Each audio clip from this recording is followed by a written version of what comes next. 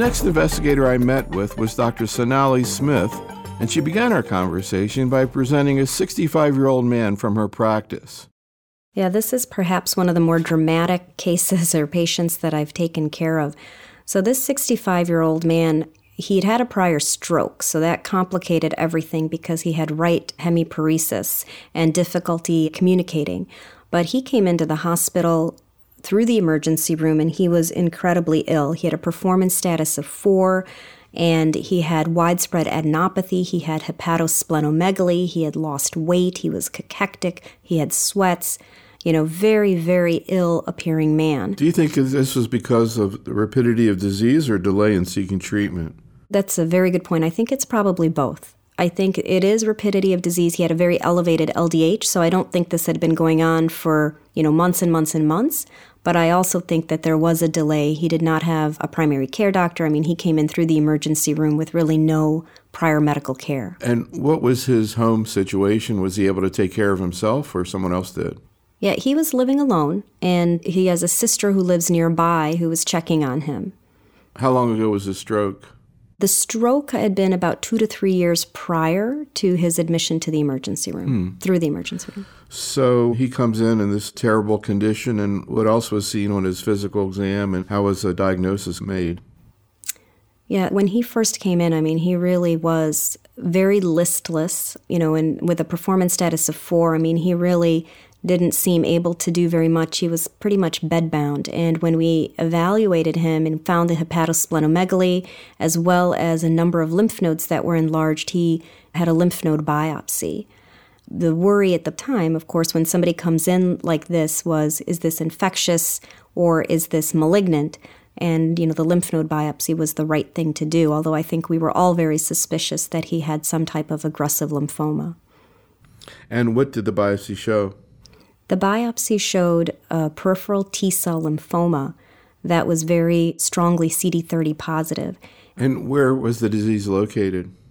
He had hepatosplenomegaly as well as bone marrow involvement, and he had lots of lymph nodes. So he was stage 4B. And can you, sort of take a step back? You mentioned that T-cell lymphomas are uncommon, and there's so many of them, and it's hard to sort of keep it straight for me. But basically, first of all, what the difference is between a T-cell and a B-cell lymphoma in terms of biology and treatment, and what some of the common treatment approaches are. Yeah, so T-cell lymphomas are a real challenge. And so when we think about the 80,000 cases of non-Hodgkin lymphoma that occur in the United States per year, 85% of them will come from a B-cell, a mature B-cell that has turned malignant. T-cell lymphomas are derived from normal T-cells that have turned malignant. They're only about 15% of all lymphomas. And in general, we break them up into those that occur primarily in the lymph nodes, so-called nodal T-cell lymphomas. And we think about those that are primarily extranodal, that occur in non-lymph node structures.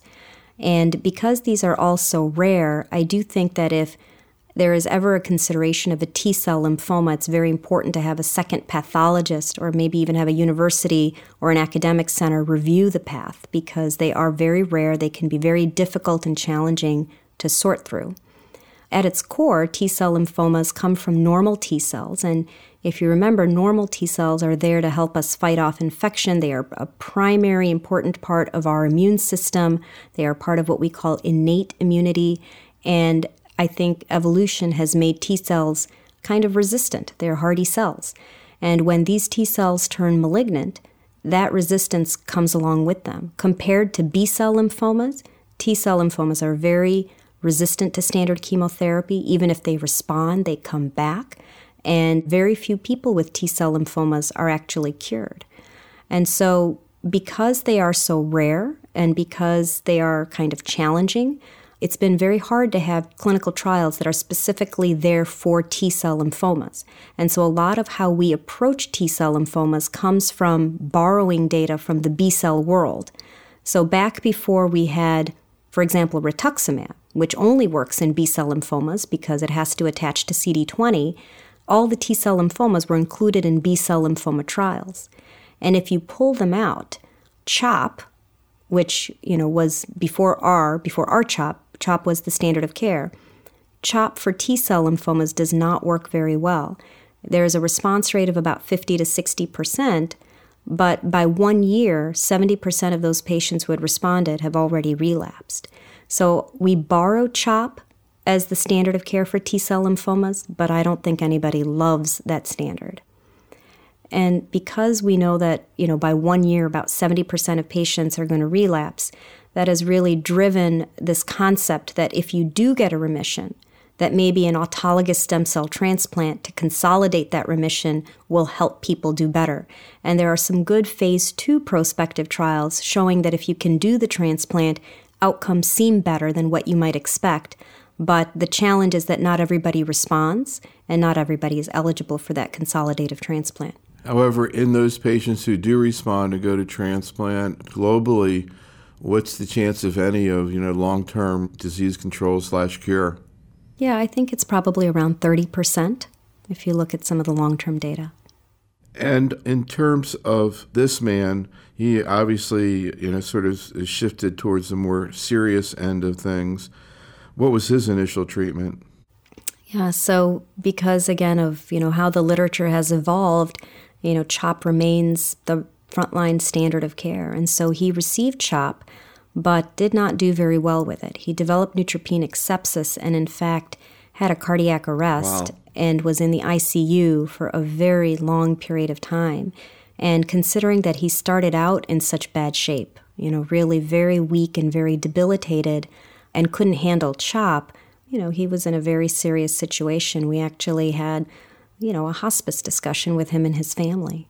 I, have this vision of this very, very sick man in the ICU and wonder whether the docs and nurses in the ICU were asking you, what's this person doing in an ICU? Yeah, I get that question a lot, and it's a fair question. One of the challenges is that, most patients with solid tumors who are in this shape, hospice is appropriate, and maybe they shouldn't be in the ICU, and they should be in a more palliative setting. And we certainly considered that for him, but we also knew at that point that he was very strongly CD30 positive and knew that there was a targeted agent available that we could try for him. And we'll talk about that in a second, but just out of curiosity, if he had not been CD30 positive, do you think he would have shifted more toward hospice? I think given the fact that he'd had a stroke and really was quite debilitated, we would have considered palliative care and hospice. It's hard in lymphomas, I think, because CHOP is such a terrible standard. I will often try to move into either a gemcitabine-based regimen or to go to romidepsin or pralatrexate to at least give somebody, 2 chances to see if something is going to help improve their symptoms and improve their performance status. Again, cure is not really a reasonable goal for somebody in this situation, but at least palliation. Again, just being refractory to CHOP to me is bad, but because it doesn't work in so many people, I will try one more thing. And that was the discussion, and I think it's a really tough situation because this kind of came out of the blue for the family, to see their family member be so ill. And in that regard, you mentioned that he had difficulty with his speech from the stroke. Were you able to communicate with him effectively? And what was your take on his feeling about what was going on? Yeah, it was very difficult to communicate with him directly. I mean, he could speak, but it wasn't easy for him to get his feelings out. He had a very dedicated nephew and a dedicated sister. He himself had no children. And his nephew is actually a nurse. And so we were able to have a fairly good family discussion about, the risks and benefits. But from the patient himself, I got the sense, one, he didn't want to die. I mean, that was something that was very clear. He was still kind of coming to terms with everything that was happening. So, it's always emotionally charged. So I know that you mentioned the fact that the tumor was CD30 positive. Can you explain sort of what that means and what brentuximab vedotin is? Yeah, so CD30, when we look at lymphomas, you'll see a number of CD markers, and all these CD markers are basically proteins that are on the surface of cells. And CD20, we know, is very specific for B-cell lymphomas. And so because T-cell lymphomas have such a poor outcome, I think there's been this very strong desire to see if we could find an equivalent protein on T-cell lymphomas. Well, CD30 is a protein that is overexpressed, or it's expressed on a number of T-cell lymphomas, most classically anaplastic large cell lymphoma, but also on many other T-cell lymphomas. Now, it's not specific to T-cell lymphoma, so CD30 can also be positive in Hodgkin's, and it's an activation marker. So any cell that's infected with Epstein-Barr virus, for example, will also have CD30 expression. So CD30 is not specific to a T-cell lymphoma, but it is expressed on a number of T-cell lymphomas. So what's interesting in the history of trying to target CD30 is that the first generation of antibodies against CD30 really didn't work. These were what we call naked antibodies, very similar to rituximab. They're not linked to anything. You just give them by vein. They attach to CD30, and the hope had been that they would destroy that cell. And instead, the responses were really underwhelming, I think in the single-digit range. And so CD30 targeting really had to have a big shift. And I think the major breakthrough came when brentuximab vedotin used a very unique linker technology where they had this monoclonal antibody against CD30, and then they linked that antibody to a toxin, and that toxin is MMAE, or monomethyl auristatin E. And now what happens is that brentuximab vedotin is given by vein. It finds its CD30 target, and only then does it get internalized, or at least partially internalized, I should say, and releases some of the MMAE. And all of a sudden we go from a response rate in the single digits to a response rate, for example, in anaplastic large cell lymphoma, where it's the vast majority of patients who respond. So essentially, I've heard this described as a Trojan horse type strategy where you kind of get a very toxic chemo, but pretty much only into the tumor cell.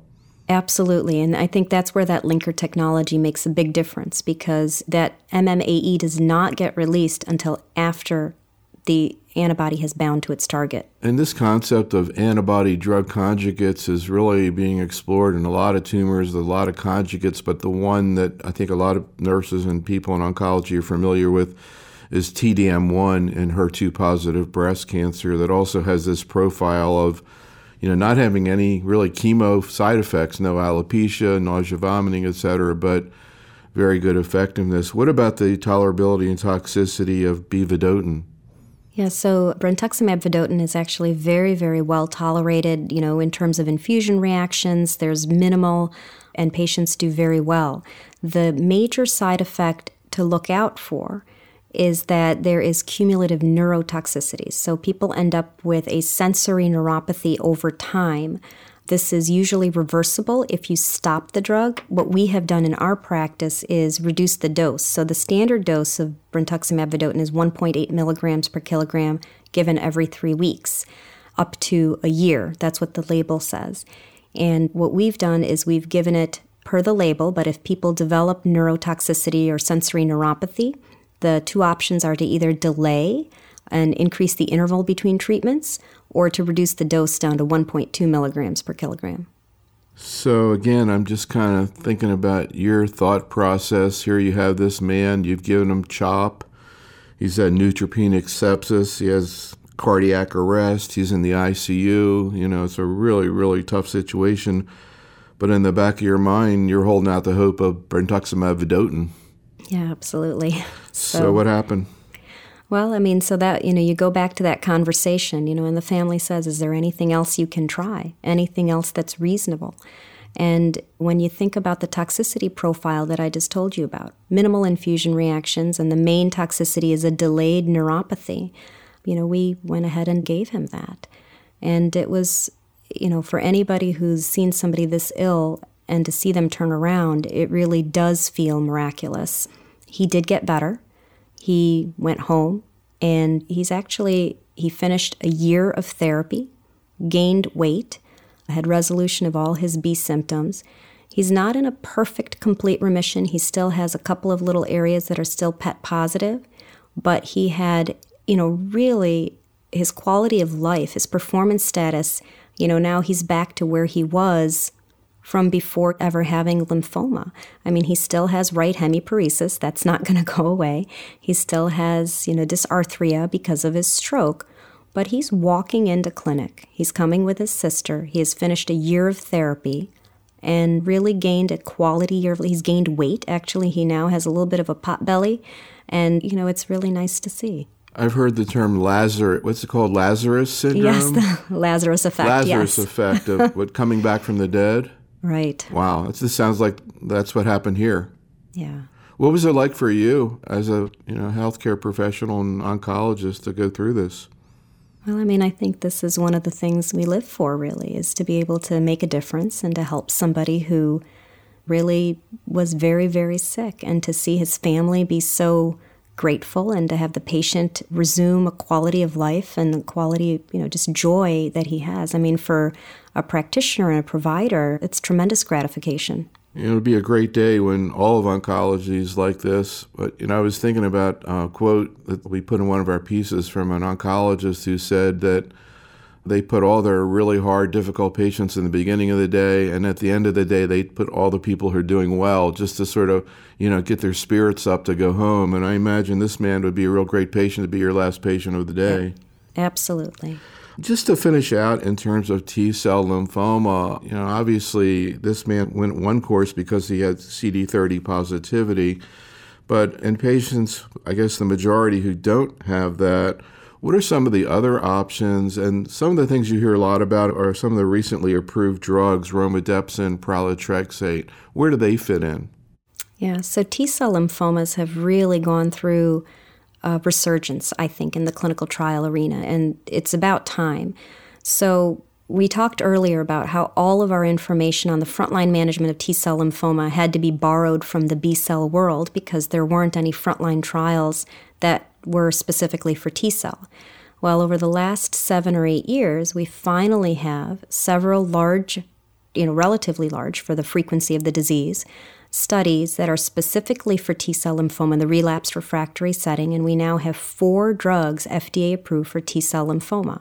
It went from 0 to 4 in a very short period of time. Now, one of them, brentuximab vedotin, we've already talked about, and there is CD30 positivity required for that. And actually, if you don't mind, I'll come back to that point in a minute. But the other 3 drugs that are now FDA approved for T-cell lymphoma include romidepsin, pralatrexate, and belinostat. And romidepsin and belinostat belong to a family of compounds called HDAC inhibitors. And what we know, and this is something that's very exciting in the world of T-cell lymphomas, what we now know is that T-cell lymphomas, almost similar to some of the leukemias, have a lot of epigenetic changes or deregulation. So it seems that many T-cell lymphomas have genes that have been silenced by a process called methylation, and that by using different histone deacetylase inhibitors and maybe even hypomethylating agents, although those are not FDA approved yet, we may be able to treat this disease in a different way. We know that chemotherapy is not great, and so using these biologic agents that are histone deacetylase inhibitors, there is activity and very good tolerability, in my opinion. And what about pralatrexate? And pralatrexate is it's an antifolate. As you might hear, it sounds a lot like methotrexate, but it works in a slightly different way in that it gets into the cell, and unlike methotrexate, it kind of hangs out in the cell. And for unknown reasons, pralatrexate seems specifically active in T-cell lymphomas more so than B-cell lymphomas, and that's its approved indication, is in relapsed and refractory T-cell lymphomas. And so pralatrexate is a fascinating drug. It's given once a week for 6 weeks out of 7. And in general, the main toxicities to look for are, I would say the number 1 is stomatitis. So, just like with methotrexate, where you can get mouth sores, pralatrexate has been associated with this. And so it's important that all patients have both folic acid and B12 replaced before they get started. So this is very, very important, that they stay on folate the whole time and get monthly B12 injections. And the other important piece in terms of monitoring for the stomatitis is that when patients come in, it's very important to ask them about their oral symptoms. And sometimes people will only have minor symptoms like, my mouth feels a little bit raw today, and you look in there and you don't see a whole lot, but the patient feels something. And I would say don't be fooled by that. That is a sign that there is impending mucositis, and it's very wise to hold the drug by a week. It's much better to delay 1 dose of treatment by a week than to have somebody develop very quickly grade 3 or 4 mucositis and then not be able to go back on the treatment. And what about the HDAC inhibitors? What kinds of side effects do you see there? And is there much of a difference between belinostat and romidepsin? So romidepsin and belinostat are both HDAC inhibitors, and I think as a class effect, all HDAC inhibitors seem to cause nausea and lack of appetites and lack of energy, something called asthenia. This can be really symptomatic for patients, and especially if somebody is older and if they stop eating, that's a downward spiral you just don't want to go down. So what we do for somebody who is older, you can start romidepsin, for example, at a lower dose. The FDA-approved dose is 14 milligrams per meter squared for 3 weeks out of 4. For an older person, we will sometimes start at 10 milligrams per meter squared just to make sure that they can tolerate it and then try to go up. And then you can also give steroid pre-medication like Decadron to help prevent and sort of preemptively back off on the lack of appetite. But other than that, romidepsin is pretty well tolerated. It's really just the asthenia on a practical level. Of course, you can read the label for some of the more serious and rare side effects, but on a practical level, it's the lack of appetite that I see. I don't have personal experience with belinostat, but I will say that it seems to have very similar side effects as the romidepsin. I guess one of the things I've heard about with belinostat is the potential to use it in patients with low platelet counts. That is correct. I'm sorry. So the other issue with romidepsin is that sometimes you can get thrombocytopenia, and with belinostat, even patients with low platelet counts were able to tolerate the drug. And how do you decide between these different strategies? I've heard people say that the HDAC inhibitors are better tolerated and they like to use those first unless the patient's really deteriorating. Is that your strategy? Well, one of the challenges with relapsed refractory T-cell lymphoma is that some patients have very, very aggressive disease and they're rapidly progressing. And the challenge with all of these single agents is that they don't work immediately. They take at least a cycle or two to work.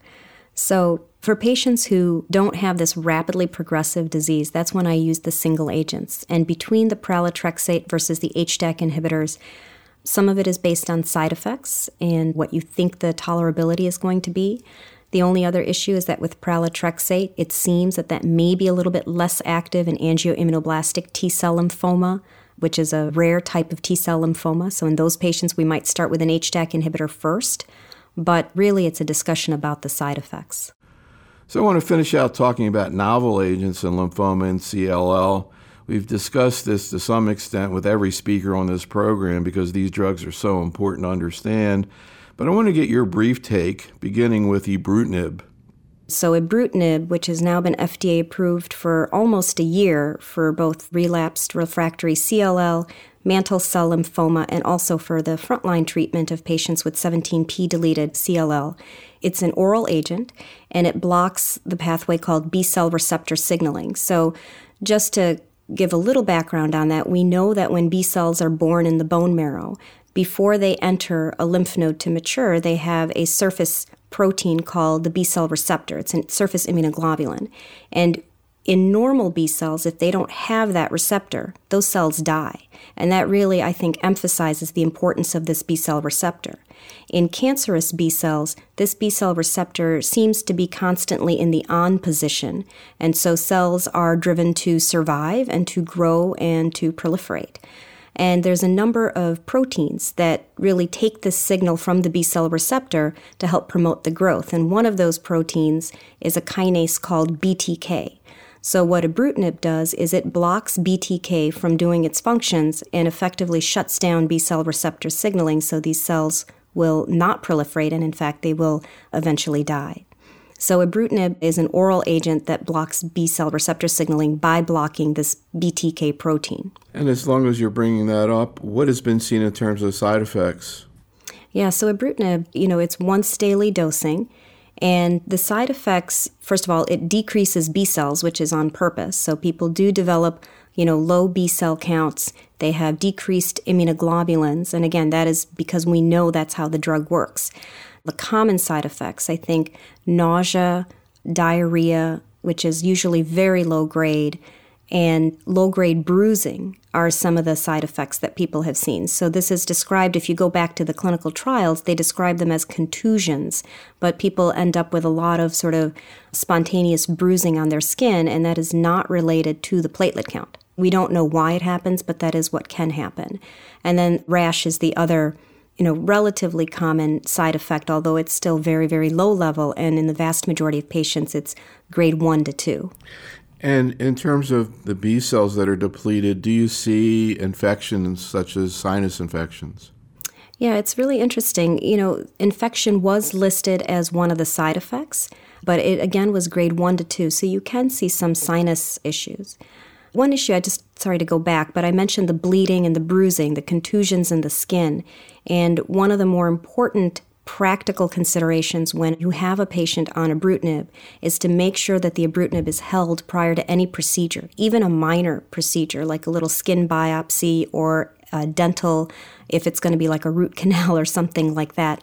It's in the label. If you go to the FDA label for ibrutinib, it does state you should hold the drug for 2 to 5 days prior to the procedure based on the invasiveness of the procedure and then restart it afterwards.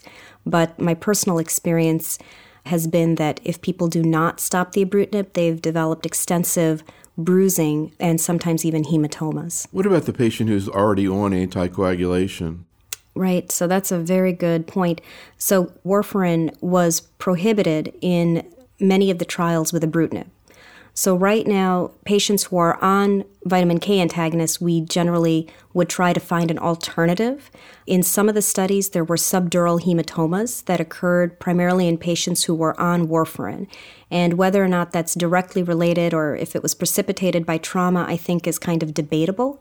But I do think there is an increased bleeding risk, particularly if patients are on Coumadin. So we've used different factor Xa inhibitors if patients need to be on some type of anticoagulation.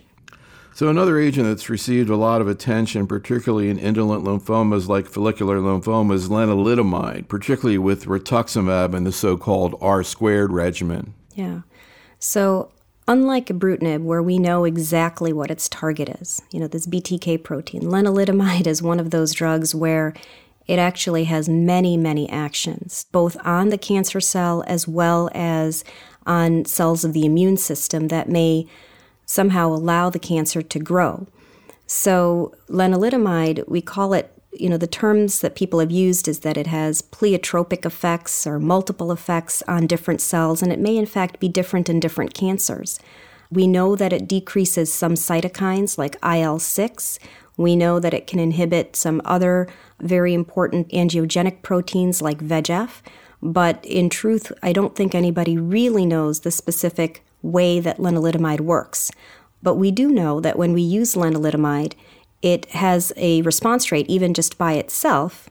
About 30 to 40% of people will have their lymphomas shrink on average with lenalidomide. I think what's fascinating is that when rituximab is added to lenalidomide, and remember that rituximab for relapsed and refractory follicular lymphoma, the response rate isn't as high as in the frontline setting. But when it's added to lenalidomide, all of a sudden there seems to be a much stronger effect. Some people have suggested that they are synergistic and not just additive. So, lenalidomide plus rituximab is more than either drug alone and more than what you would expect just by adding the two effects together. What about idelalisib, another small molecule B-cell inhibitor? So idelalisib is another oral agent, and I think idelalisib is a very fascinating drug because it blocks a protein called PI3 kinase and specifically blocks something called the delta isoform. So PI3 kinase is another kinase that's in the cell, and it has a lot of both upstream signals that it listens to, and it has a lot of downstream effects. One of the more important upstream signals is the B-cell receptor. So you remember that's what we talked about with the ibrutinib. So the same B-cell receptor signaling seems to require PI3 kinase to really optimally, have its effects. So PI3 kinase inhibitors will block B-cell receptor signaling. But there's also other effects of blocking PI3 kinase in that it also integrates signals from other receptors and from other growth pathways. And when you block PI3 kinase, you also block downstream signals like AKT and mTOR, which are other proteins that help promote cell growth. And what do we know about its anti-tumor effect? And how would you compare the three different strategies you talked about in terms of what we know today in terms of anti-tumor effect? Yeah. So for low-grade lymphomas, first of all, ibrutinib is not approved just yet for follicular lymphoma, but it's certainly something that people are looking at. Idelalisib is, and the trial that led to idelalisib's approval in this setting really looked at a tough, beaten-up population of patients. I mean, when you look at any clinical trial, I think one of the more important features to look at is who they included. And in this particular pivotal trial, the patients with indolent lymphomas that were included, I think something like half of the patients had progressed on their most recent treatment, and all of them had had rituximab, all of them had had alkylating agents. They were very heavily pretreated, multiple lines of therapy, and in that setting, idelalisib had a response rate that was nearly half the patients. And what about the R-squared regimen with efficacy there? Yeah, and that one, so the R-squared regimen has now been tested by the cooperative groups as well as by MD Anderson, both in people who have already been treated for their follicular lymphoma and indolent lymphoma, and also in the frontline setting. So the R-squared regimen appears extremely active, especially if you use it earlier in the disease. But even in patients who have already had a lot of treatment, but when you use R-squared, really not 100% of patients respond, but many patients do respond, and the responses appear to be very durable. And when you were talking about getting back to idelalisib, what are some of the specific toxicities that occur with the drug? So idelalisib is taken at the standard dose is 150 milligrams twice daily. And the more common side effects are, nausea and diarrhea and a rash. But there's two side effects to idelalisib that I think are very unique, can be potentially serious, and people have to be on the lookout for them. The first is that idelalisib, for unclear reasons, causes the liver enzymes to go up, sometimes very, very high. And so if that happens, the way it was managed in the clinical trials is that the idelalisib was held, and once the LFT abnormalities resolved, it was restarted at a lower dose. And again, there is guidance both in the label as well as in the published literature for how to dose modify. And I think what's fascinating is that people who were restarted on the idelalisib did not necessarily have recurrence of the liver enzyme abnormalities. So that's one toxicity. The other toxicity is one that may not occur for the first few months. It's something called a delayed colitis. So people who develop severe diarrhea a couple of months into their treatment, when those patients have had biopsies, they have a lot of lymphocytes in their GI tract.